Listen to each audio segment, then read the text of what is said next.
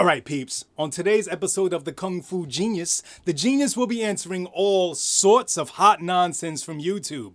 Lots of gems, lots of Frank Duke's books under your pillow, lots of, are you Chinese enough to learn from Grandmaster Yip Man? Let's get to it. And every day, I practice martial arts. Watch out! Yo, Dre, how you doing, man? What up, my Sifu? That's what's up. You gooch? I'm Gooch. It's a Saturday morning. I'm not as caffeinated as I would like to be. Okay. But here we are, ready All right. to do another Ask Me Anything Get episode. that Black Dragon tea. Black Dragon tea. We are... Straight from the society. Yeah, the Black Dragon Society, Yes, right? exactly. Yes, watch out, because Frank Dukes is going to come here and put his dim mark on your ass. If we're talking about tea, why are you not talking to me about it? That's Because right. we don't drink tea with lemons. Ooh. Hey, Ooh, ooh, hey. All right, so There's anyway. no unless we're sick in our ass. Oh, jeez. Dying.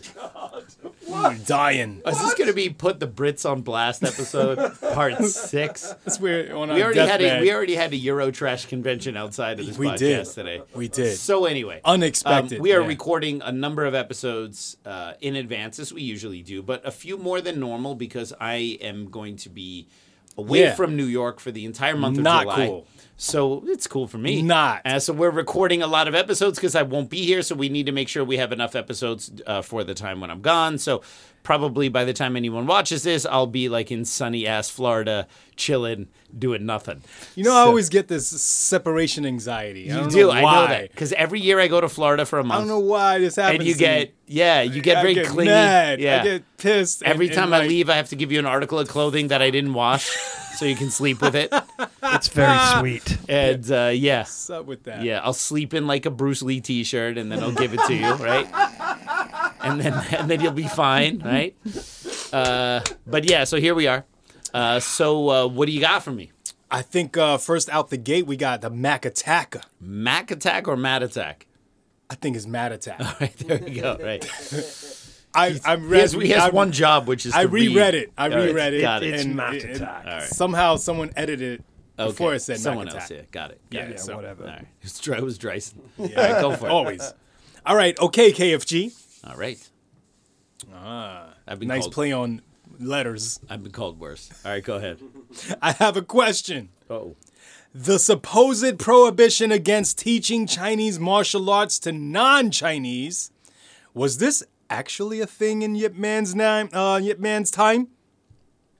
Alternatively, have you heard of the teaching of Westerners ever being an issue among students of Yip Man like Learn Ting?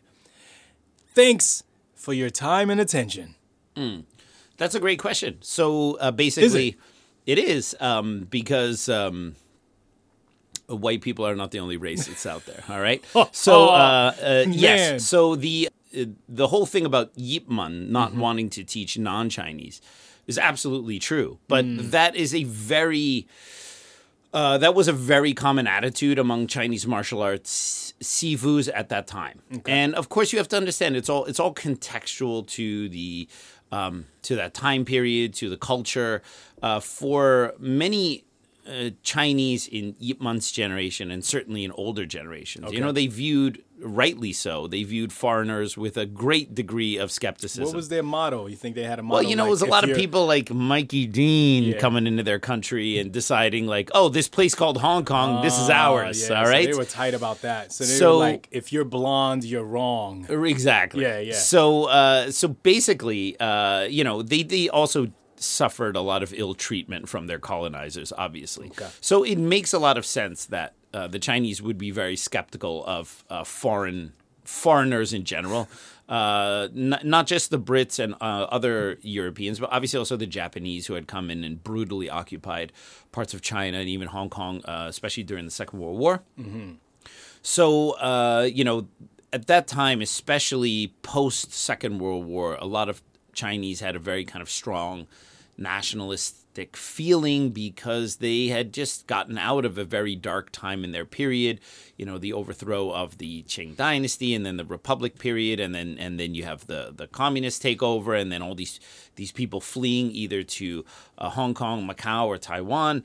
And so, in order to continue to live, I suppose as they would assume like a proper Chinese, like have a proper Chinese life. They had to get out of China, especially after 1949.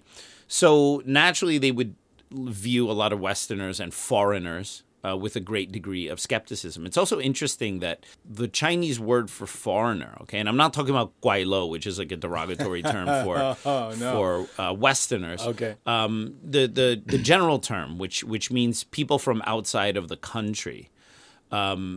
That is a term that Chinese people use to describe non-Chinese people, even here in the States. So, like, for example, Chinese who live in Chinatown will see someone like you or me and essentially call us foreigners here in the States. All right? So, because it is people who are from outside of the country, right? Really cool. Yeah. So, it's normal. This totally was true. All right, about What's this word? How do you say that word? So in I'll use the I think in Mandarin they call it 外国人. Well, my Mandarin is terrible. 外国人. I think in Cantonese say 外國人. And so it means like 外國人, which means 外 is like outside, and 國 is country, and 人 is people. So it's like people who are from outside of the country. Okay. But they will even say that when the Chinese themselves live in another country, which is kind of interesting, right? And obviously you have terms like guailo. Guai means ghost, and lo is like person or guy or whatever. Yeah. Like. And the reason why they called foreigners like us guailo is not because we're light-skinned and white, so we look like a ghost. It's actually because of the round eyes. Because in traditional Chinese culture, demons were always depicted as having very round eyes. Wow. So the first time they saw foreigners who actually had red eyes, we literally looked like the demons they had been depicting on their walls. Okay. Right? So that's kind of where that comes from. And there's a little bit of debate as to whether the term guailo is really like super derogatory. Because, for example, it's one of those terms like in Hong Kong, if someone calls you a guailo, it depends how they call you that term, right? Well, I've been called Casper growing up a lot. Oh yeah, yeah, but I don't know if that's the same. Well, again, it's the same idea. I think the tone of how something is said matters a lot. Like when it comes to the term guailo.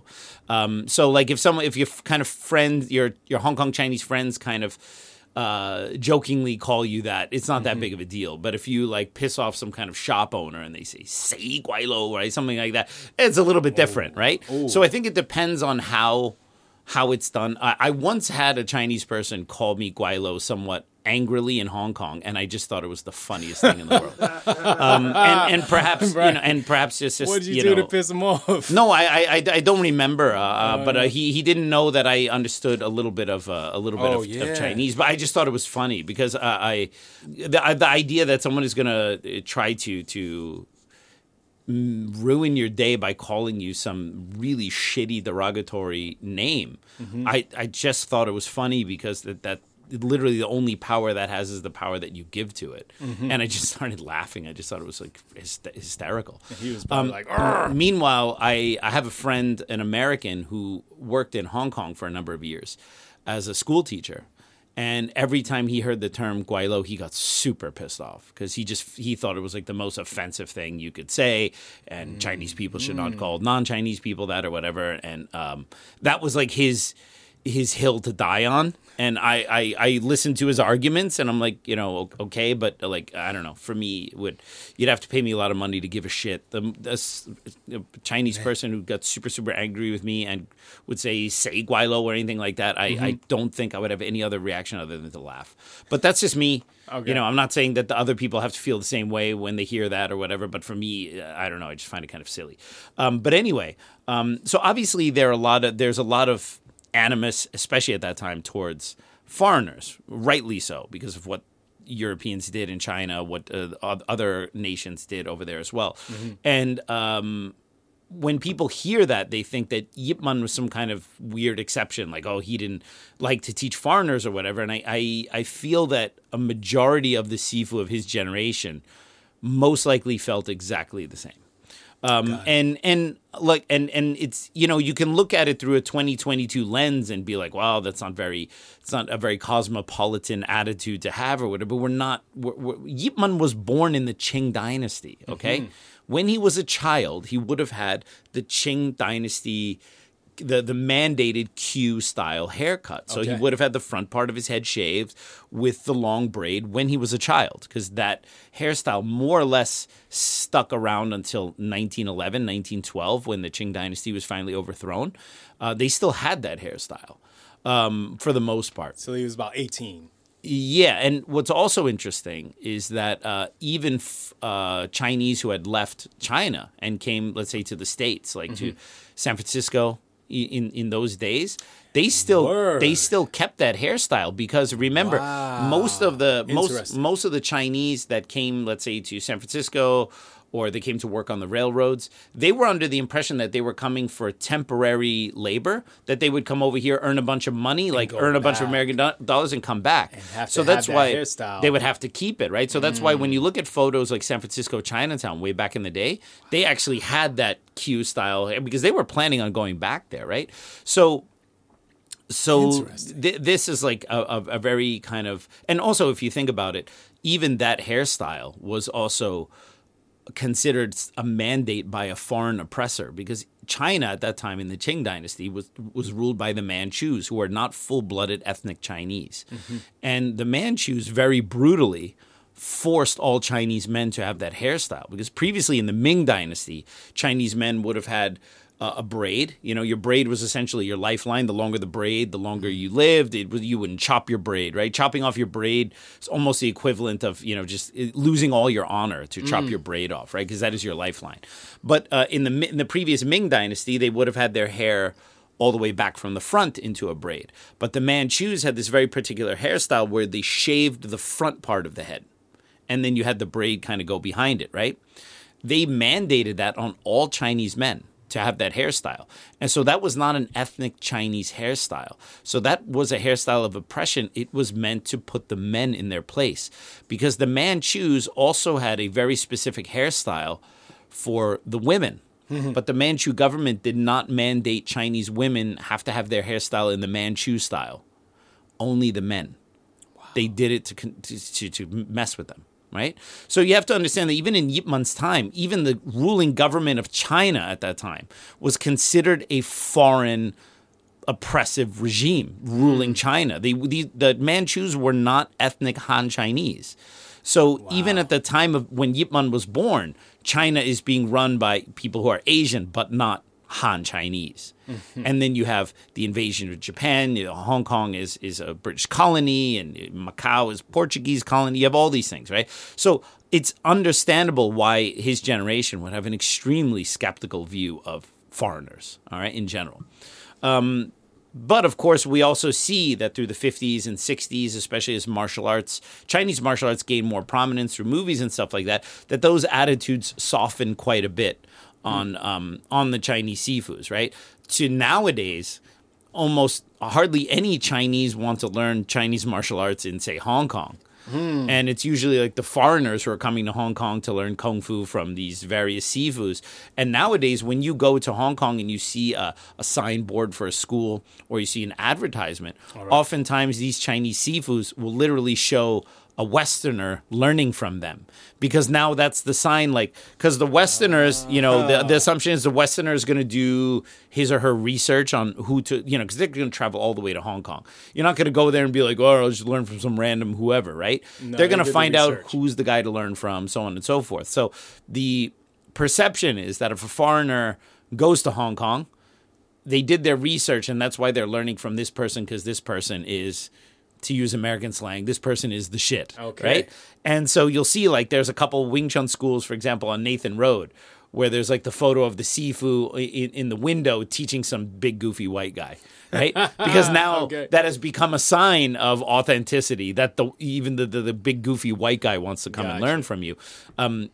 Whereas even if we just go back to the 1950s, like, first of all, they didn't have big signs and things like that. It was, most martial arts schools were, you had to know someone who was in there to get in there, and they didn't have storefronts and stuff like that. So, and now so certainly most Westerners wouldn't even have access to that. So Yip Man, however, was perhaps slightly more extreme than others. Okay, Yip Man was a member of the Kuomintang Party, which was the opposing party to the communists, and this was an extremely nationalist party, like China above all else kind of thing, right?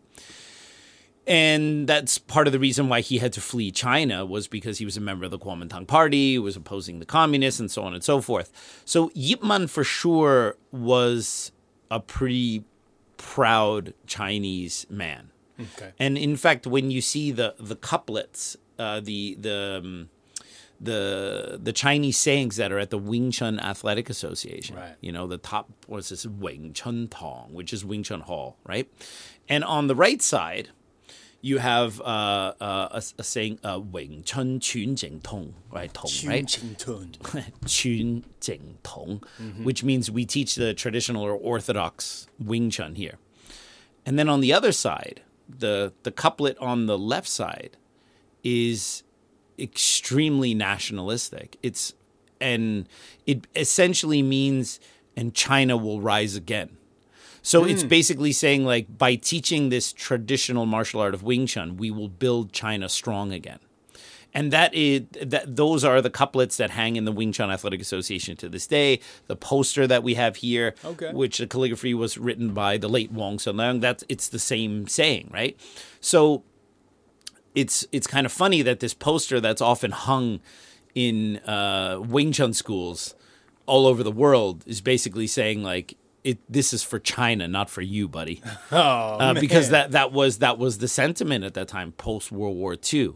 For the City Wing Chun Athletic Association, I changed that second couplet because Wing Chun now belongs to the world. If you go upstairs, you'll see the right one is the same, but the left one we have now modified to specific for ours, which means for the benefit of the entire world, rather than just for China, right? I thought you was going to say "Make America Great Again." Make America Great Again. Yeah. I'll change it to a American nationalist. That's your couplet. Yeah, we teach the traditional Chinese Wing Chun, and we will make America great again with said Wing Chun. right. Yes, more or less. That's right? what I thought you was going to say. So it's understandable. This was a prevalent attitude at that time. Now, Yip Man apparently was even slightly more extreme than that. All right. So from what I have heard from, my good friend, the late Sifu Chan Chi Man, and other original students of Yip Man preferred to only teach Southern Chinese, particularly Cantonese, but mainly you had to come from the South. So that meant that he didn't even teach Northern Chinese Wing Chun because supposedly either they had their own martial arts, or because the Northern Chinese were taller, had certain physical advantages, they shouldn't learn Wing Chun, so on and so forth. Yeah. So that's the thing when people are like, "Oh, Yip Man would not have taught Westerners. Yip Man would not have taught black people. Yip Man would not have taught Japanese or Korean." Dude, he would not even teach Northern Chinese. Okay, like let's not even pretend we're having a conversation about foreigners. You need to be the right type of Chinese to learn from Grandmaster Yip Man. All right. So that's why it's kind of a moot point to bicker about him not teaching Westerners. When he was even highly selective about what type of Chinese he taught. That's like me not teaching anyone above Soho. Exactly. Yeah, if you live above Soho, you ain't coming in. Forget it. Yeah, that's totally. wild. Yeah. So that's an interesting fact, because I think sometimes, especially for non-Chinese or non-Asian people, they don't realize that within the Asian community, within the Chinese community, you have factions, and some of these factions really don't like each other for whatever reason, and for some whatever historical reason, and so ignorant Westerners or foreigners are like, you lump these entire groups into one group and not realizing that they're factionalized just like everyone else, right? So we have this thing with Yip Man not even teaching Northern Chinese. All right. Wow. And then so the last time I saw Sifu Chan Chi Man before he passed away, which was the last time I was in Hong Kong, was in August of 2019. And I'm very happy that we shot a bunch of interviews with him at that time. So I had my friend Mark Oberdorfer, who is a German filmmaker who lives in Hong Kong. He's been living in Hong Kong for a long time, speaks Cantonese. He's like an OG in film, too. He's been around for a little bit. Yeah. And we shot Sifu Chan Chi Man in high def professional sound. And it's a few hours of a conversation I had with him where I just asked him about his history, about what he's done, about learning from Yip Man, about Bruce Lee, about all these kind of stories. And and now of course he passed away earlier this year, and I'm very happy that I have this footage, and I'm talking to Mark about we're going to do something with the footage because it's amazing. And it's one of the last records I think we're going to have of people who really learned closely from Grandmaster Yip Man. So I asked Chan Zifu, I said, obviously Hong Kong was a British colony for almost 100 years. Yeah. I can imagine that there's some Brits, like some British kids growing up in Hong Kong in the 50s and 60s who had a liking for Chinese culture and a fondness for it. I mean, they lived there, and maybe they had an interest in learning Chinese martial arts, before Bruce Lee and all this stuff. I mean, imagine you're some British kid growing up in Hong Kong. Your parents work for the government. There's some kind of officials or whatever, and you see these Chinese people in the park doing kicks and punches, and you find out that your Chinese friend does this thing called kung fu or whatever. It might be something really interesting because it's so exotic and bizarre, right? So I asked them, I said, did any Westerners ever try to learn from Yip Man, during that early period of time when he was learning from Yip Man? And the reason why I thought that was a relevant question was because, well, one, I want to find out what Yip Man's response to something like that was. Right. And two, we're also talking about a pre-Bruce Lee is famous. It's one thing, once Bruce Lee and Kung Fu movies became big, that foreigners are going to want to go to Hong Kong and learn from these different masters. But I'm talking about, when no one really knew it. Yeah. Where was there some British kid, who wanted to learn? And he told me something really interesting. He said, yes. He said one time, and this is in the Restaurant Union. So this is the very first period of Yip Man's teaching, so very, very early on. He told me that there was one, he said, young British boy, meaning a teenager, who came to the Restaurant Association to ask Yip Man to teach him. Yeah. Okay? And he said this British teenager spoke Cantonese. Yeah.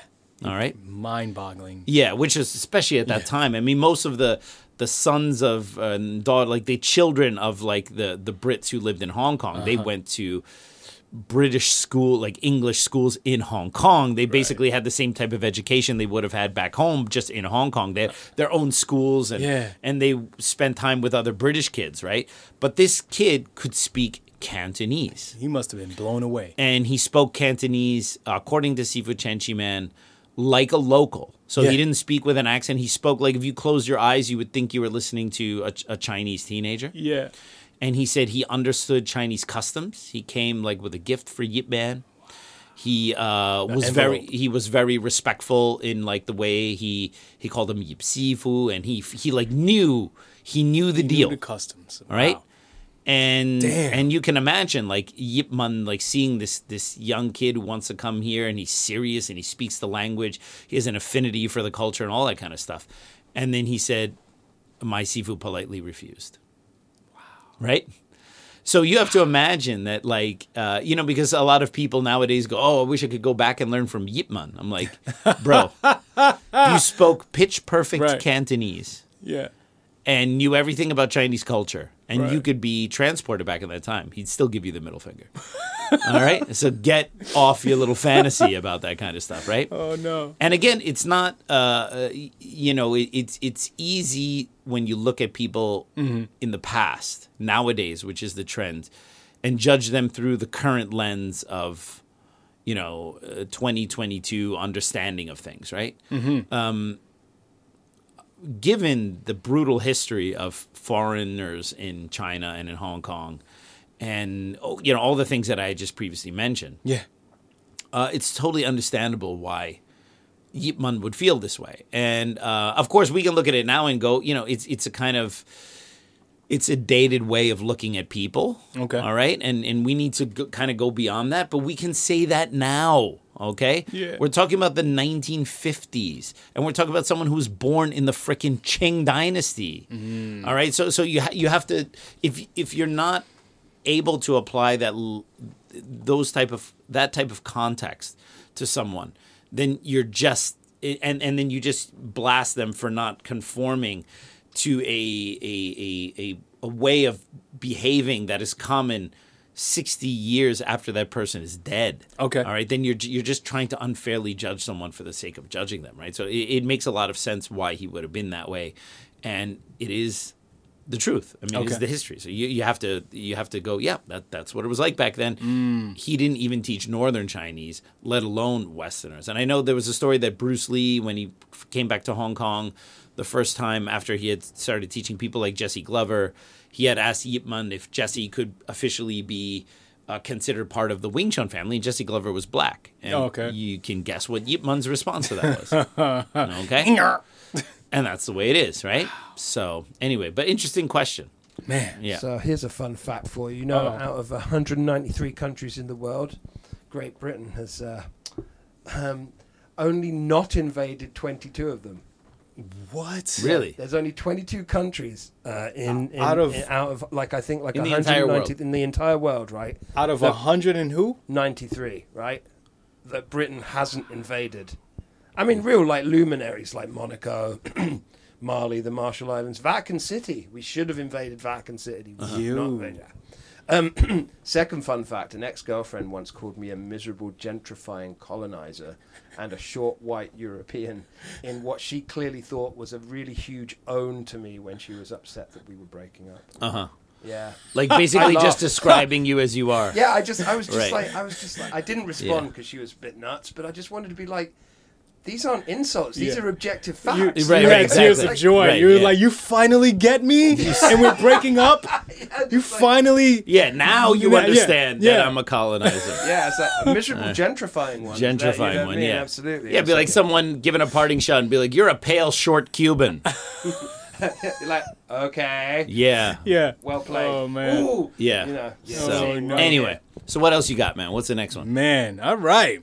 Hey, Kung Fu Genius listeners, are you a fan of Wing Chun Kung Fu? Well, if you listen to me, I assume you are. I got great news for KFG fans. Right now, you can get an all-access 1-month free trial subscription to Wing Chun Illustrated magazine. Yes, I said free. Go to WCINewsstand.com and register in the upper right-hand corner. Fill out your email and password and use the code KFG Trial to get your free trial to all the issues from 2011 to the current issue. That's right, all the issues, even the one with this cool guy on the cover. That's me for those of you listening to us on audio. My Kung Fu Genius column is also in all the new issues, as if you needed another reason to get this awesome magazine. Go get your free trial subscription today. For all that information, check out the description below. And now back to me. Wow, good stuff. Next up, we got Andy Liu. All right. Okay? Not Andy Lau. Could be Andy wish. Louis. Andy Louis. Leo. Liu. Like Lucy Liu. No, it's not Lucy Liu. I didn't say it was Lucy Liu. I said like the name, Liu. Louis. Which is Lao in Mandarin. Ooh. Yes. Another. Huh? Yeah, it could be Andy Lau. Andy Liu. All right, go ahead. Another great fake story is the book Taming the Tiger by Tony Anthony.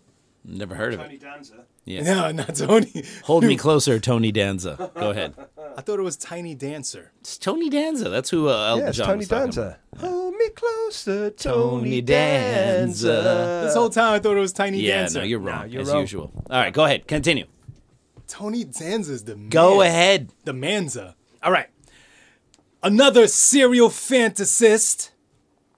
Okay, Tony Anthony is another Yes, I know. serial fantasist. Yes. Make sure to get a first print copy. It's hilarious.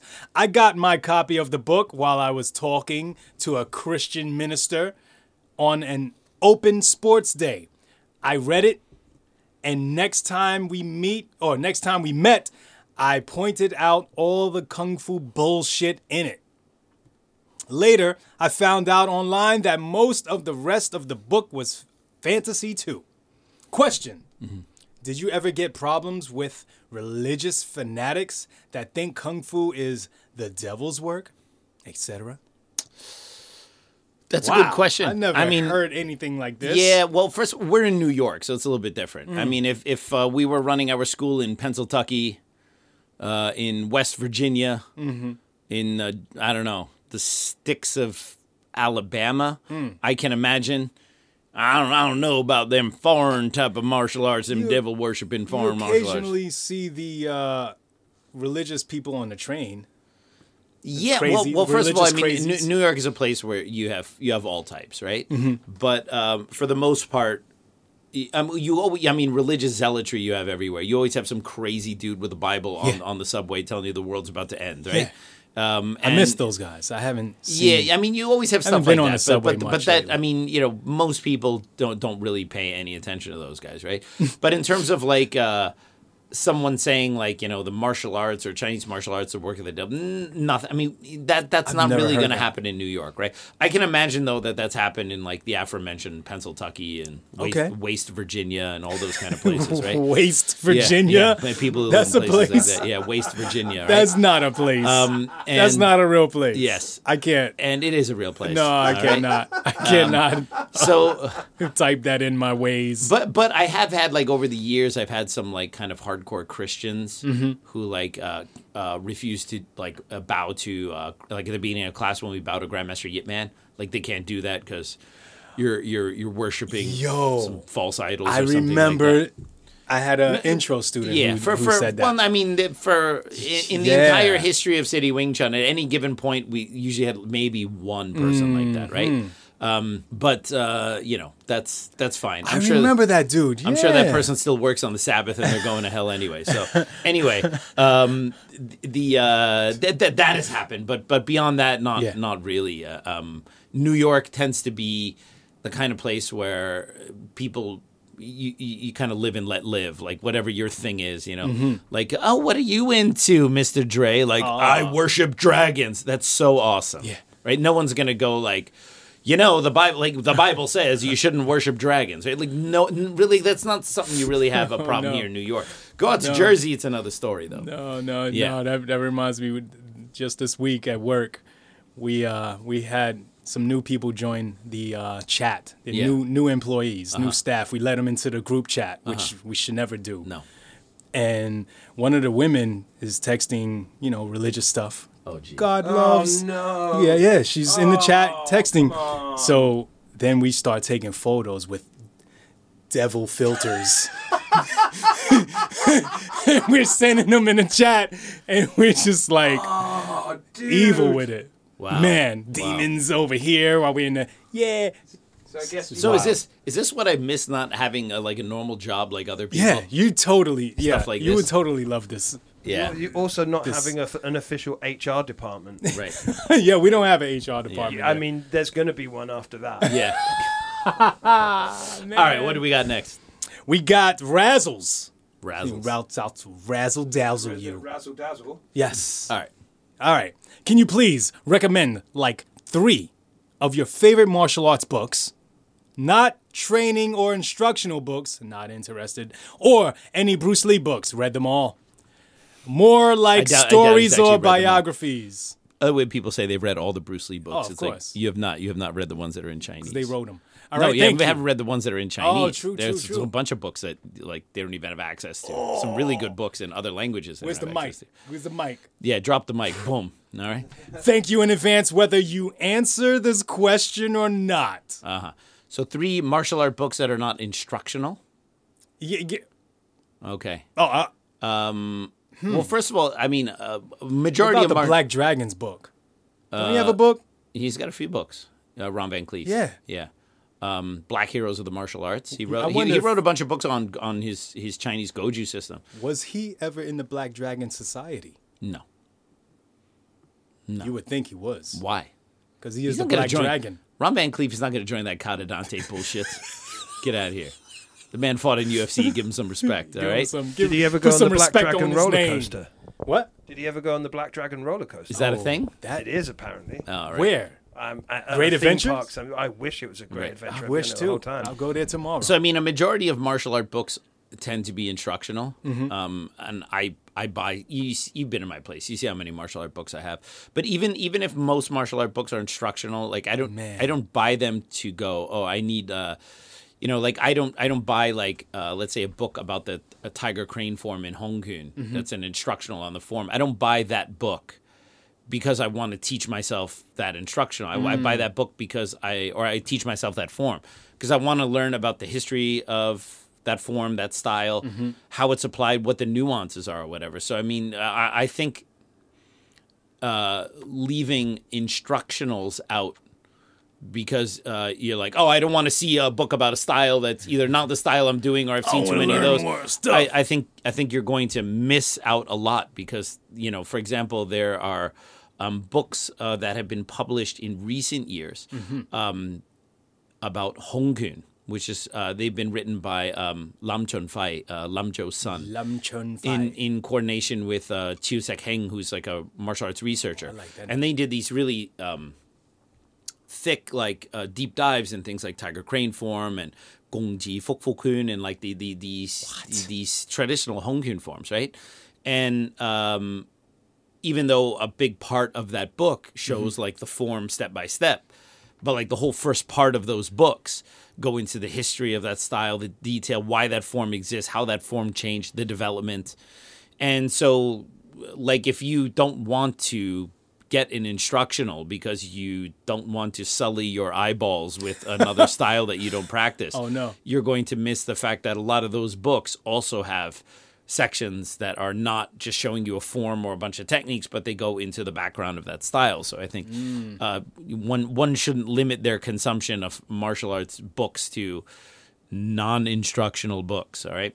Having said that, there's a book written by the late Brian Kennedy, which talks about the history of the Jingwu. You say Brian Dennehy? Brian Kennedy. About the. I was about to say Brian Dennehy wrote. Wow. Yes, he did. I would love to read that book. I would read that book in a heartbeat. Good. Anyway, now what the hell was I even talking about? There's a book written by the late Brian Kennedy about the Jingwu Academy. Okay. The Jingwu Academy is the school that was featured in the movie Fists of Fury. With the Huo Yuan Jia, Fok Yun Gap, the Sifu was killed, supposedly murdered, whatever, and then, Bruce Lee's character gets his revenge. Well, that academy was actually a real place, and it was developed in the early 1900s. And it was essentially the first public professional martial arts school in China. And it was a athletic... Set the mold, yeah. Yeah, it was an athletic association, meaning like it wasn't just about martial arts. You could learn like Western bodybuilding and archery and also it was kind of like a YMCA with martial arts. Bodybuilding? Yeah, that was a big deal back then to learn Western style bodybuilding, right? That was like a foreign thing for them, right? Lifting weights and deadlifts, all that kind of stuff, right? So this Jingwu Academy was created and Brian Kennedy wrote this really interesting book about the history of the Jingwu Academy, which obviously discusses a fair amount of the history of Chinese martial arts in general and how these martial arts were kind of combined and disseminated. So that's fascinating. That Jingwu book is really interesting. There's another book called, I don't remember the exact title, but it's about Chinese martial art manuals because there are not that many of them. And it's another historical book about like different manuals that existed for different styles. And that is a fascinating deep dive into the history of Chinese martial arts as well. Also discusses things like the idea that styles are Buddhist or Taoist is more or less a modern construct that's been appended to these styles. He has an interesting theory in there that if you could go back into a time machine 200 years from now, like a Dreisen time machine. Okay. If you could go back 200 years and ask a Chinese martial arts practitioner if the style that they practice was Buddhist or Taoist, that they would look at you like you were batshit crazy. Because in their mind, they would be like, no, this is fighting. Why are you asking about religion? Right? Because especially, and this can also perhaps be considered somewhat of the downfall of Chinese martial arts, whereas in Japanese martial arts, as they kind of grew in popularity, they would have tournaments and they would, and they had ways to kind of improve the fighting system, even beyond the time that they were being used for survival. Oh. Because if you imagine that Chinese martial arts were designed to survive either fighting on the battlefield or whatever, like they're just like the Bloodsport song, I fight to survive, right? But then at some point, the invention of the gun, modern warfare, an increasingly more industrial society. They soiled it. The idea that you're going to use physical fighting techniques to protect yourself, especially in a modern society, is kind of ridiculous. So then what is the utility of martial arts in modern day? Well, perhaps self-defense, perhaps as a more challenging and fun way to get fit or to stay strong or whatever, right? And then these things essentially, for better or worse, become hobbies. Now, for the Japanese, they also then had tournaments, especially as karate started to gain international development, and then you have Kyokushin, and then you have Japanese kickboxing, and then Muay Thai, you have kickboxing, and then you have wrestling, and then jiu-jitsu and all these things. Whereas Chinese martial arts, as they became hobbies, started to kind of go in the opposite route. Instead of these martial arts, being more open and there being competition. I'm not saying that there were not competitions in China before people jump on me about the Lei Tai and all that kind of stuff. But for the most part, many of these Chinese martial arts styles that were at one point used for actual combat became hobbies for people who had money. Because you don't have to do martial arts to survive. So who does martial arts? People who want to. So it becomes a hobby. So in order for these sifus who have to earn a living, perhaps teaching a rich man's son martial arts, they have to dress it up as being something a little bit more than just punching and kicking. So now this martial art suddenly has a Buddhist influence in it. So not only am I going to teach your son how to defend himself, right? I'm also going to teach him like the Eightfold Path and the virtue of the middle way and all of these kind of things that come from Buddhism. So now suddenly this martial art is not just about punching and kicking, but there's something deeper. There's a moral philosophy behind it, right? Okay. So that Chinese martial art manuals book basically has a very interesting theory that the idea that these martial arts were Buddhist or Taoist came from sales pitches from sifus who are trying to sell this to the sons of rich men to make it sound more than just I'm just going to teach your kid some throws and kicks and punches. I'm going to teach your kid the Eightfold Path and all this kind of Buddhist stuff or Taoist stuff, how to become one with nature and the universe or whatever. But if you were to go back 200-300 years in time and ask a Chinese martial artist if this method of smashing someone's face with their fist is Buddhist or Taoist, they would look at you like, why are you asking me whether the thing I do for fighting has anything to do with religion, right? But now you tell people like, maybe these martial arts were not originally Buddhist or Taoist or whatever, and you might as well tell them their favorite mythical fairy tale person doesn't exist because this is news people don't want to hear, Tooth right? Fairy doesn't exist. So that Chinese martial arts manuals book is a very fascinating book. I think also co-authored by Brian Kennedy, who authored the first book that I recommend, the Jing Mu one. And then I'm reading another one now I think it's called Chinese Martial Arts History or Chinese Martial Arts Studies by Peter Lorge, who's a friend of Matt Polly. And it's an academic deep dive into the history of Chinese martial arts and dispelling a lot of myths. That was actually a recommendation from someone in the comments here on the KFG. Oh, wow. After I talked some ish about the Shaolin Temple history and all that kind of stuff. So those books I find really fascinating. Talk more ish. So we can get more recommendations. So I like obviously those three books are history, because I think if you practice Chinese martial arts, I think you need to kind of understand the developments, right, for that to make sense. But I still love, I'll buy instructionals on Kung Fu styles, like obscure. If I'm in Chinatown, I go to a BLP and they have a book there on some obscure ass Chinese Kung Fu style, I will buy that book. Oh, wow. And I will just read it. Even I might look at the techniques of the form. I think the form's complicated or silly, or the applications don't really make any sense. But I'll read the history. Where's the style come from? Who are the major players?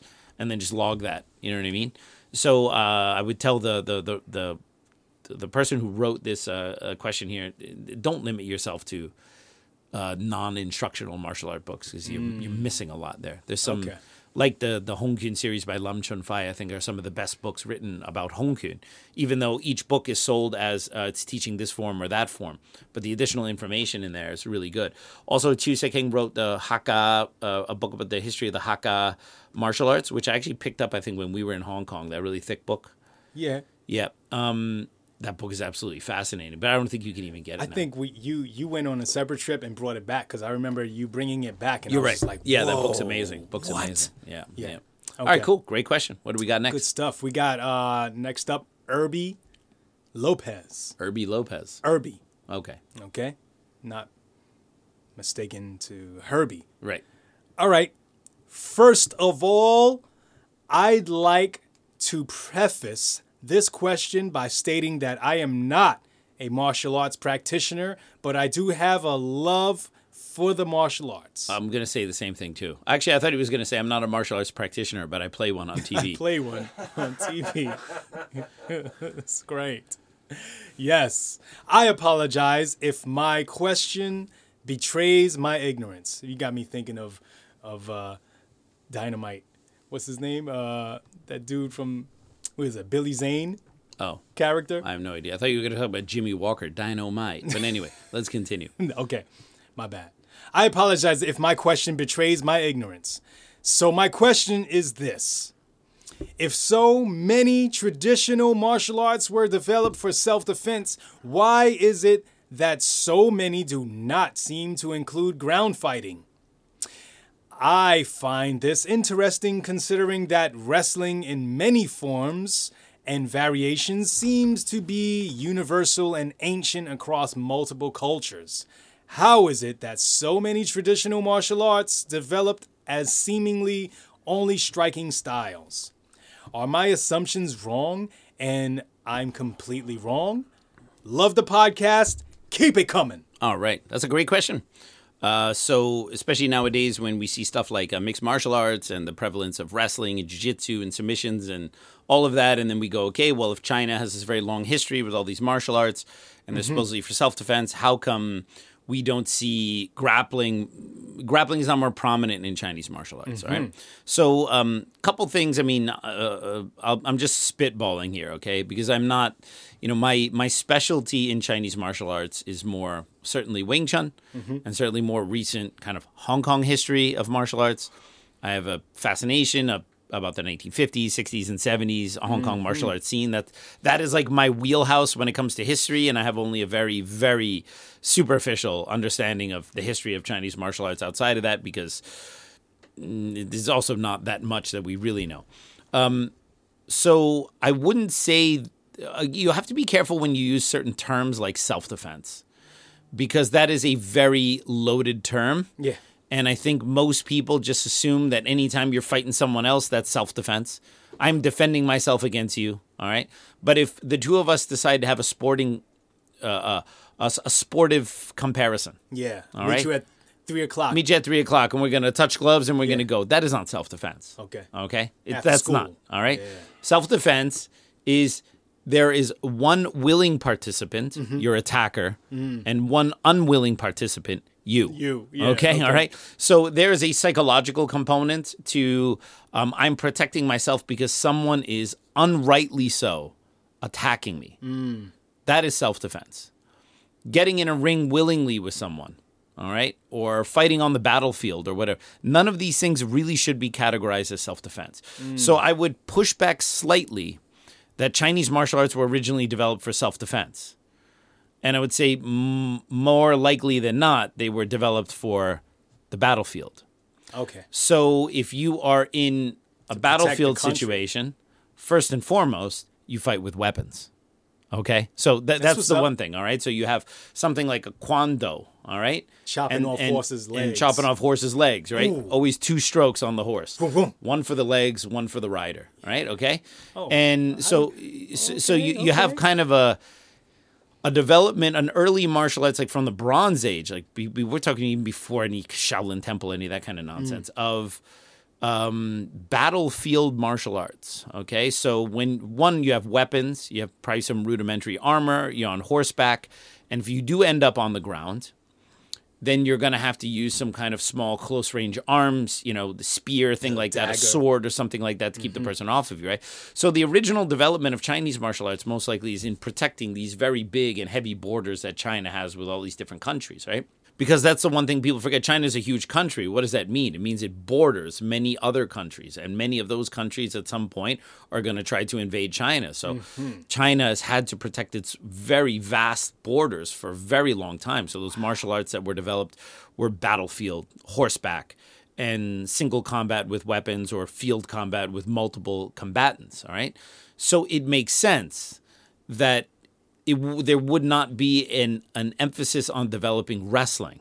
All right, you're on the battlefield, dude's charging you, and then you throw your weapon over your shoulder and go for a double leg takedown, try to put him in an arm lock while someone else comes and cuts your head off. All right, so I mean, you have to understand, like martial arts are contextual to the time period, the culture, but more importantly, to the needs of the people doing it.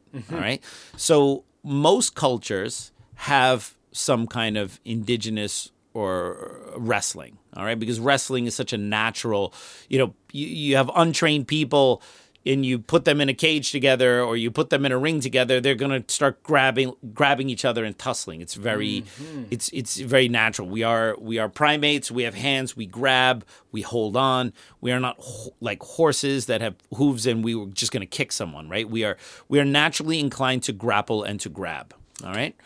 So you find, in old depictions and paintings, Chinese wrestling, right? And obviously there are things like shuai jiao, and there are Chinese styles of wrestling. Maybe they don't have the super developed ground fighting game of something like jiu-jitsu, but spoiler alert, most of the original wrestling or grappling styles in the world was not nearly as developed as jiu-jitsu is now, because jiu-jitsu now, since 1993, since the first UFCs, has been in this huge petri dish of development and scientific improvement, because now everyone is learning it and everyone is going and upping that game. Whereas in the old days, this information was a little bit more parsed out and you wouldn't have this ability to come together and to develop these things like as kind of like group brain, like the way jiu-jitsu is developing now. I mean, when you look at the technical level of no-gi or gi jiu-jitsu now and you compare it to 20 years ago, there is no comparison. The guys now they're just so much smarter and slicker and they have transitions and drills and they've figured out such a better way of doing these things. And a lot of grappling arts like wrestling, they were formalized for a very long time. Wrestling is, whether it's Greco-Roman or freestyle, it's a specific set of aims. You get points by doing this, right? Whereas something like jiu-jitsu can be a lot more free because ultimately you're trying to, make the other guy submit. So it's important not to look at the rapid advancement of grappling styles in the last, say, 30 some odd years.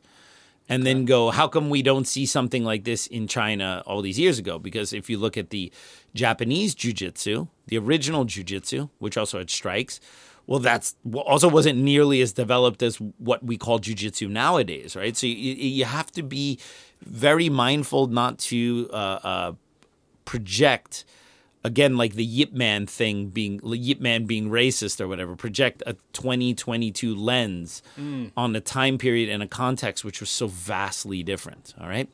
So later as martial arts become hobbies, like I talked about in the last question, they became these arts for someone to develop their body, all right, to develop their spirit, to develop their power, but most of them, because there weren't a lot of competitions, they weren't really doing it for fighting other people. So there definitely was a backslide in terms of martial arts effectiveness, especially throughout the 19th and maybe 20th century, when these things were more or less hobbies and they weren't being practiced for sport, and they certainly weren't being practiced for survival. Whereas at least in karate, you had tournaments. All right. Like, say what you want about shitty point fighting karate in the 60s and 70s. All right.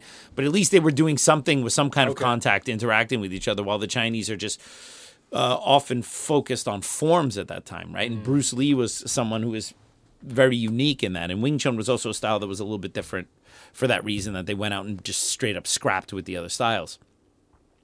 But you do see some forms of Chinese wrestling. But I would say part of the reason is that if we're talking about martial arts that were mainly designed for battlefield, for war, for those kind of contexts, grappling tends to fall out of favor in those specific situations. To quick actions, to weapons, to tactics you do when you are with a group of people, right? And you have to also look at when do we see depictions of grappling and wrestling in ancient cultures, whether we're talking about Greek pancration or we're talking about the Romans or we're talking about Chinese or whatever. You often see it in depictions of single combat contests, not in battlefield. All right. So, for example, if we're in a battlefield hundreds of years ago, right? And I'm using my spear and I lose my spear, and people are coming at me. I need to deliver at least.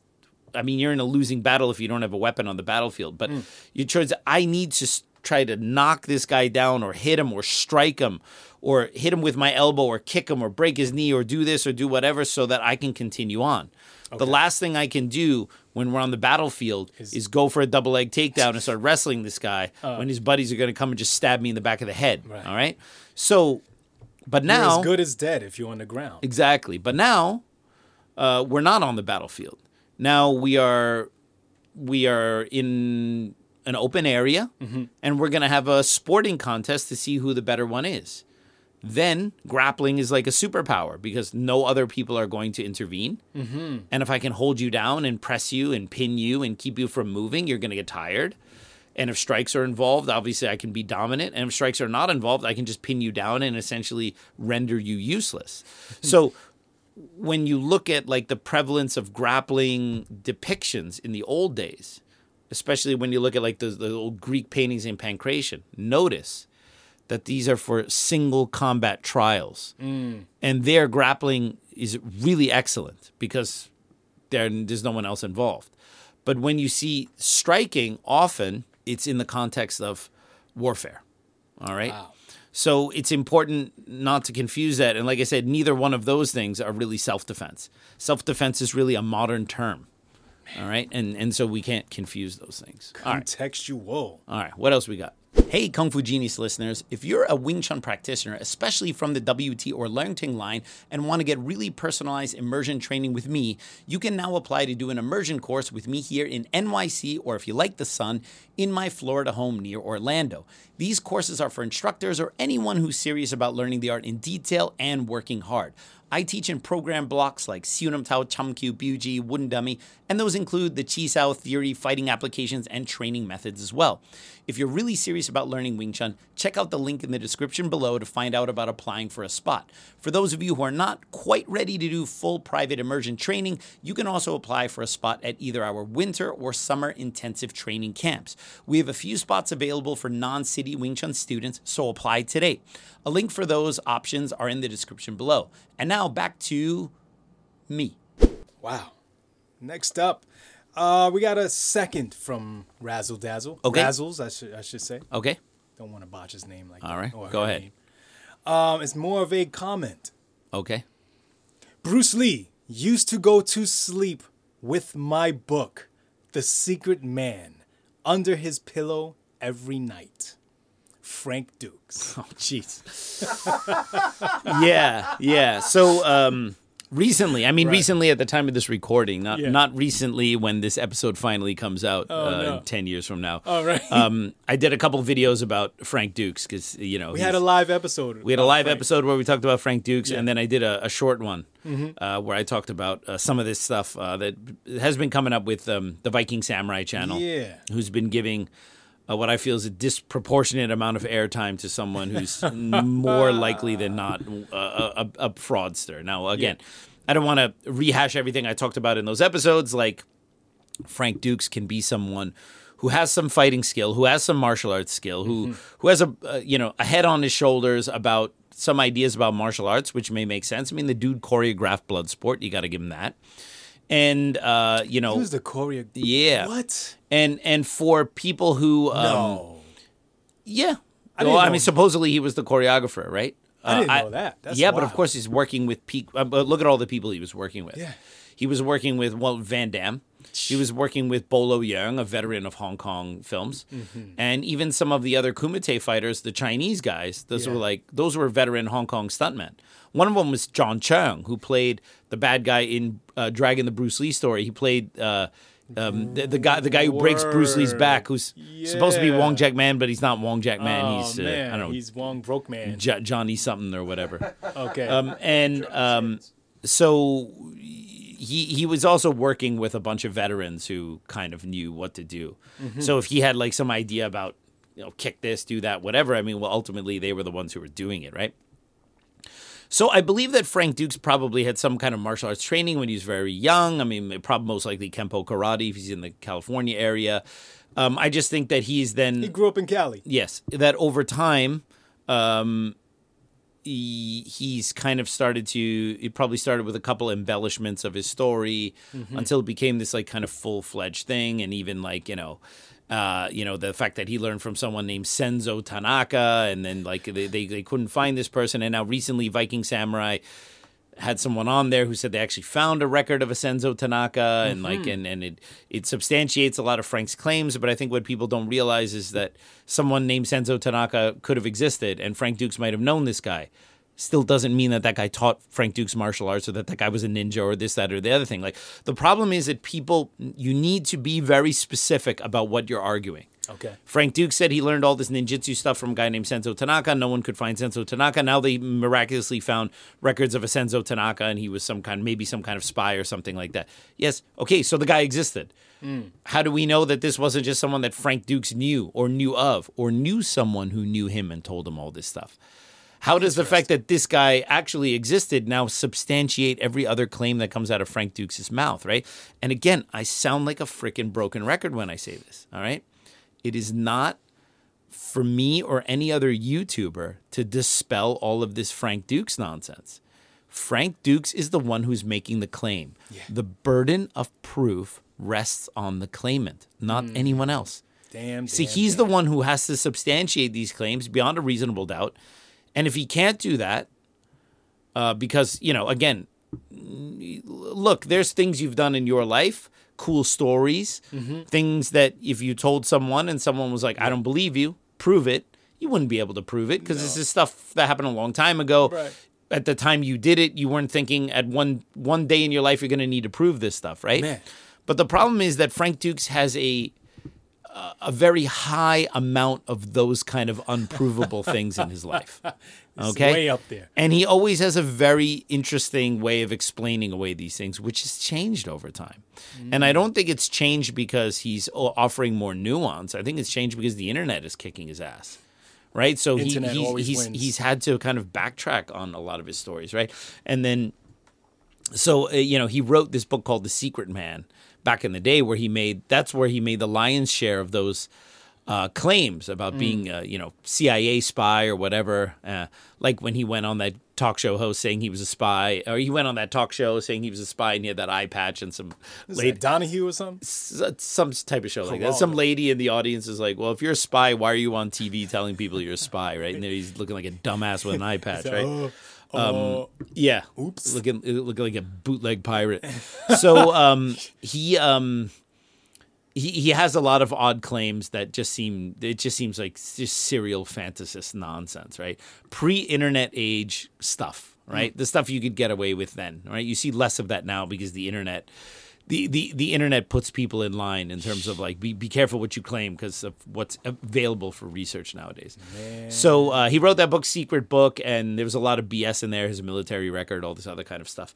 And then so, of course, the joke about the comment is that Bruce Lee would go to bed with that book. And then, of course, Frank Dukes would say that, of course, obviously that claim would be totally fictitious because that book didn't come out until the 1990s anyway. But that wouldn't necessarily bar Frank Dukes from making that claim. Oh, man. Bruce Lee went to bed with my book every night. Mr. Dukes, your book was written in the 90s.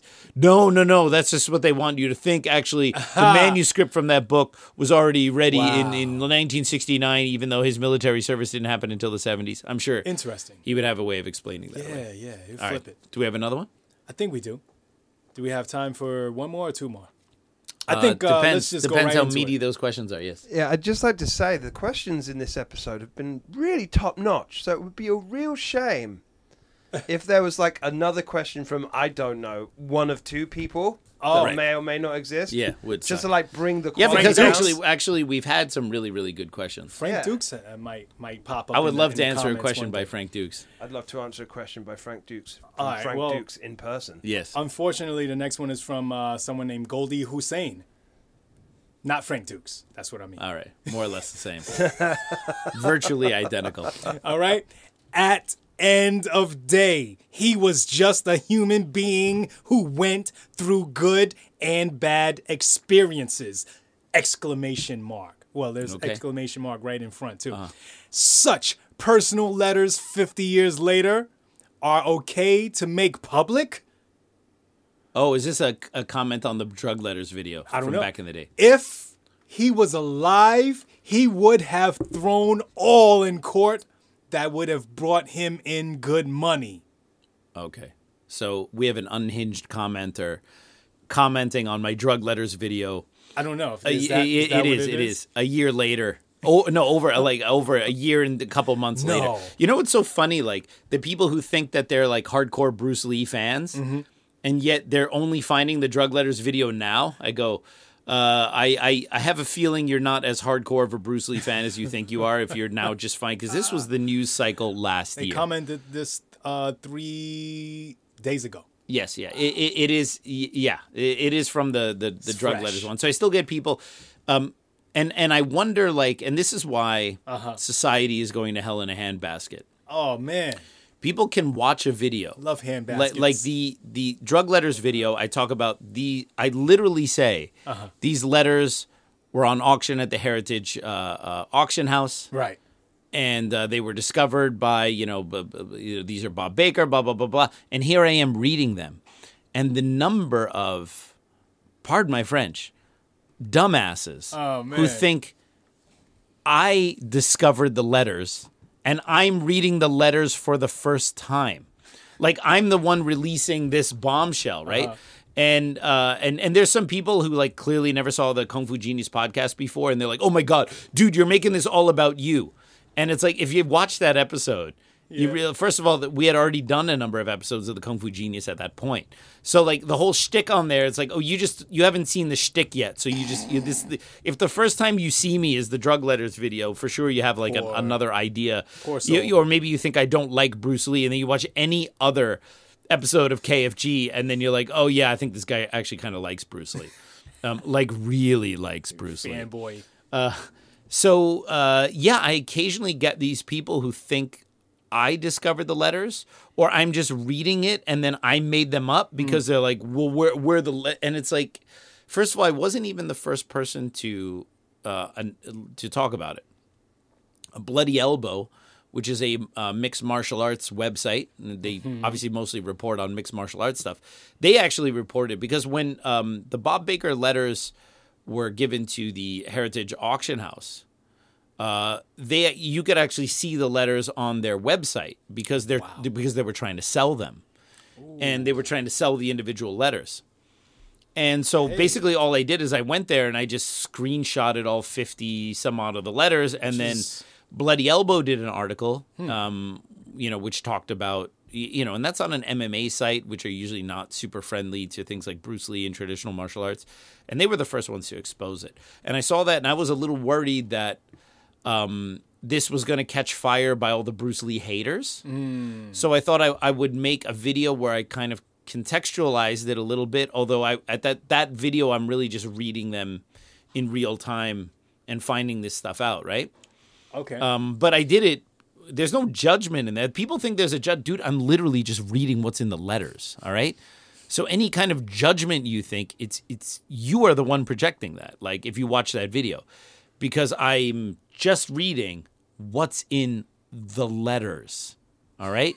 And that Bloody Elbow article had already come out at the time that I made that video. And Matt Pauly had already like tweeted all about it and stuff like that. And it was slowly making the rounds. I wasn't even the first one to see it. Tony Valenti, who's like this Bruce Lee maniac out in in Vegas, he sent me a message and he's like, "Yo, would you see these? It's like all about weed and cocaine and LSD and stuff." I'm like, "What?" And I read it and I was like, "Holy shite!" But it did explain a lot. And since that, we've had so many episodes of this podcast where I think where people, especially they ask about his death and his behavior in the last year or two of his life, and I think that the cocaine use, which was something we did not know about, definitely explains a lot, right? But yeah, you occasionally get these unhinged comments like, if Bruce Lee were alive, he would take you to court. No, he would take Bob Baker's daughter to court because she's the one who gave the letters to the Heritage. Okay. This guy is a moron who cannot watch a video and learn and realize what's going on. They take these things so personally, right? And they just, even though I explained the whole history of the letters right at the beginning, they're just like, no, I'm exposing this stuff. It's like, did you even watch the video, you moron? So, Man, oh man. So I still get stuff like that. Oh man. All right, one more? I think, I don't know, it's up to the Deanster. We got time for one more quick one. Awesome. All right. Let me scroll down. Oh no! Next, No. next up we got Dreisen. The quality just came down. Sorry. I mean, quality is Sorry, always good people. with Dreisen. Sorry, everyone. Dreisen is asking a hypothetical. Shocker. What? I'm just saying, I'm shocked that he's asking a hypothetical. Like it's never happened before. I'm never ever. shocked because All right, let's ask get to it. hypotheticals. He said a quick one. All right, so, all right, let me start reading. So, KFG Posse, peace, what's up?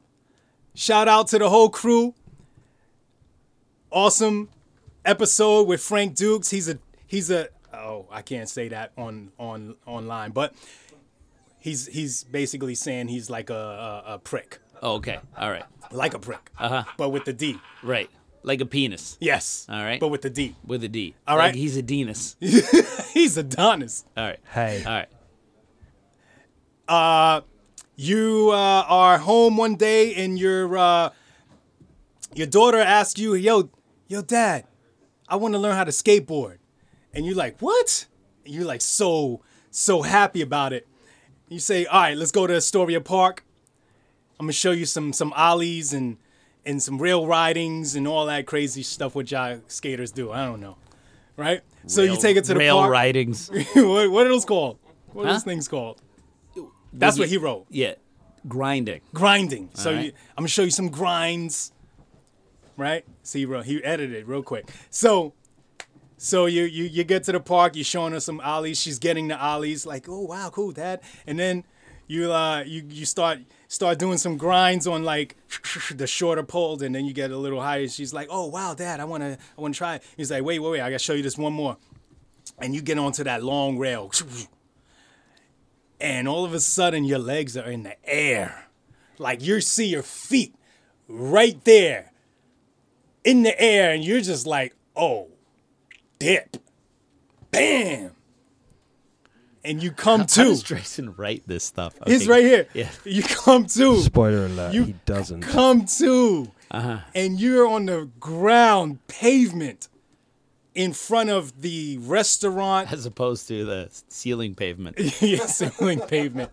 You're in front of the restaurant union. Oh, God. Here we go. Yeah. And you're like, what? You get up, like, So damn, cheap. my back. So cheap. Back is crazy. You get up and you're just like, what? And you notice you're mad tiny. 15-year-old tiny. Wow. I want to know how Dryson always knows to ask questions about stuff that was touched upon in this episode. In the episode. That's I don't been know. recorded. That's He's being recorded. good. That hasn't He's come in out yet. live Come out yet. time somehow. Okay. So you like, yo, I'm in front of the restaurant union.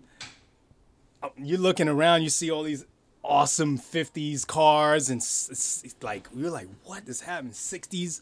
You're like, oh shit, this must be the 60s. Let me go upstairs. It would be the 50s if maybe it's a restaurant union. Okay, true that. True Yeah, that. right, okay. He said that right there. True that. He said that. So you go upstairs, you're like, yo, I'm gonna ask him to teach me. See what he says. Okay. And you go upstairs and you see everyone there. Yeah. It's like, what? Right. Wow. Let me just take a stab at it. Right. So you have your envelope, your red envelope ready. I don't know Yeah. how you have. Right. He's there. I don't Yeah. know how. He's. Yeah. And you go. Mm-hmm. And you ask Yip Man to teach you. Okay. All right. What do I say? Yeah. How do you say it? I would say, Yipsivu, Okay. stay away from that Shanghai girl. Your students won't like her at all. All right? You start dating her, your students are going to be pissed. She's also going to start getting you back into a weird opium habit, right? You don't need that right now.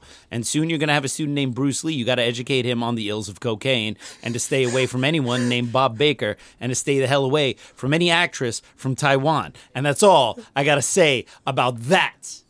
All right, everyone. Well, I hope you enjoyed that episode of The Kung Fu Genius. As always, don't forget to subscribe to The Kung Fu Genius. Hit that bell for notifications. Like this episode. And if you have questions that you want me to answer on a future episode of The Kung Fu Genius, write them in the comments below. And as always, I'll see you guys next time. Word is I'm a kung fu genius. Technique speaks for me, not lineage. Forget Jet Li, cause I'm the one. Many call me seafood, but to you I'm sea gung. And I produce masters. You surpassed us. Your kung fu stiffer than corpse and caskets. City Wing Chun is the house I built. Violate the gate and your blood gets spilt. Alex Richter, always the victor. Budget Pitbull. Finally ready. Okay. All right. Budget Jeff Bezos. Budget Jeff Bezos. All right, here we go. You ready, Dre? You got your questions ready to go? Jeff Bezos. Yes. Jeff Bezos, did you move your mic again? I would never. Of course. He did, didn't he? He would put the mic right in front of his face, ready to go, and then right before he would start, he would just point it somewhere See how Seagull has his mic like in right front of my him. face. Yeah. You know what it is? We have to get those. We have to get those mics that like suspended from above. He doesn't deserve one. What if we just gave him like an MC mic to hold in his hand? That would be dope. In the place to be. 264 Can you hear me up there? What's up, y'all? All right. Don't know what number it is. Don't care anymore. All right. Okay. Yeah, we are way past. We are way past the point of giving a shit. All right, peeps. On today's episode of The Kung Fu Genius, the genius will be answering all sorts of hot nonsense. Wait, let me fix the mic. Right here. I got the mic over And here. it begins. All right, peeps. On today's episode of The Kung Fu Genius, the genius will be answering all sorts of hot nonsense from YouTube. Lots of gems, lots of having books under your pillows and you're just sleeping with them joints because you sleep. Sleeping is fundamental.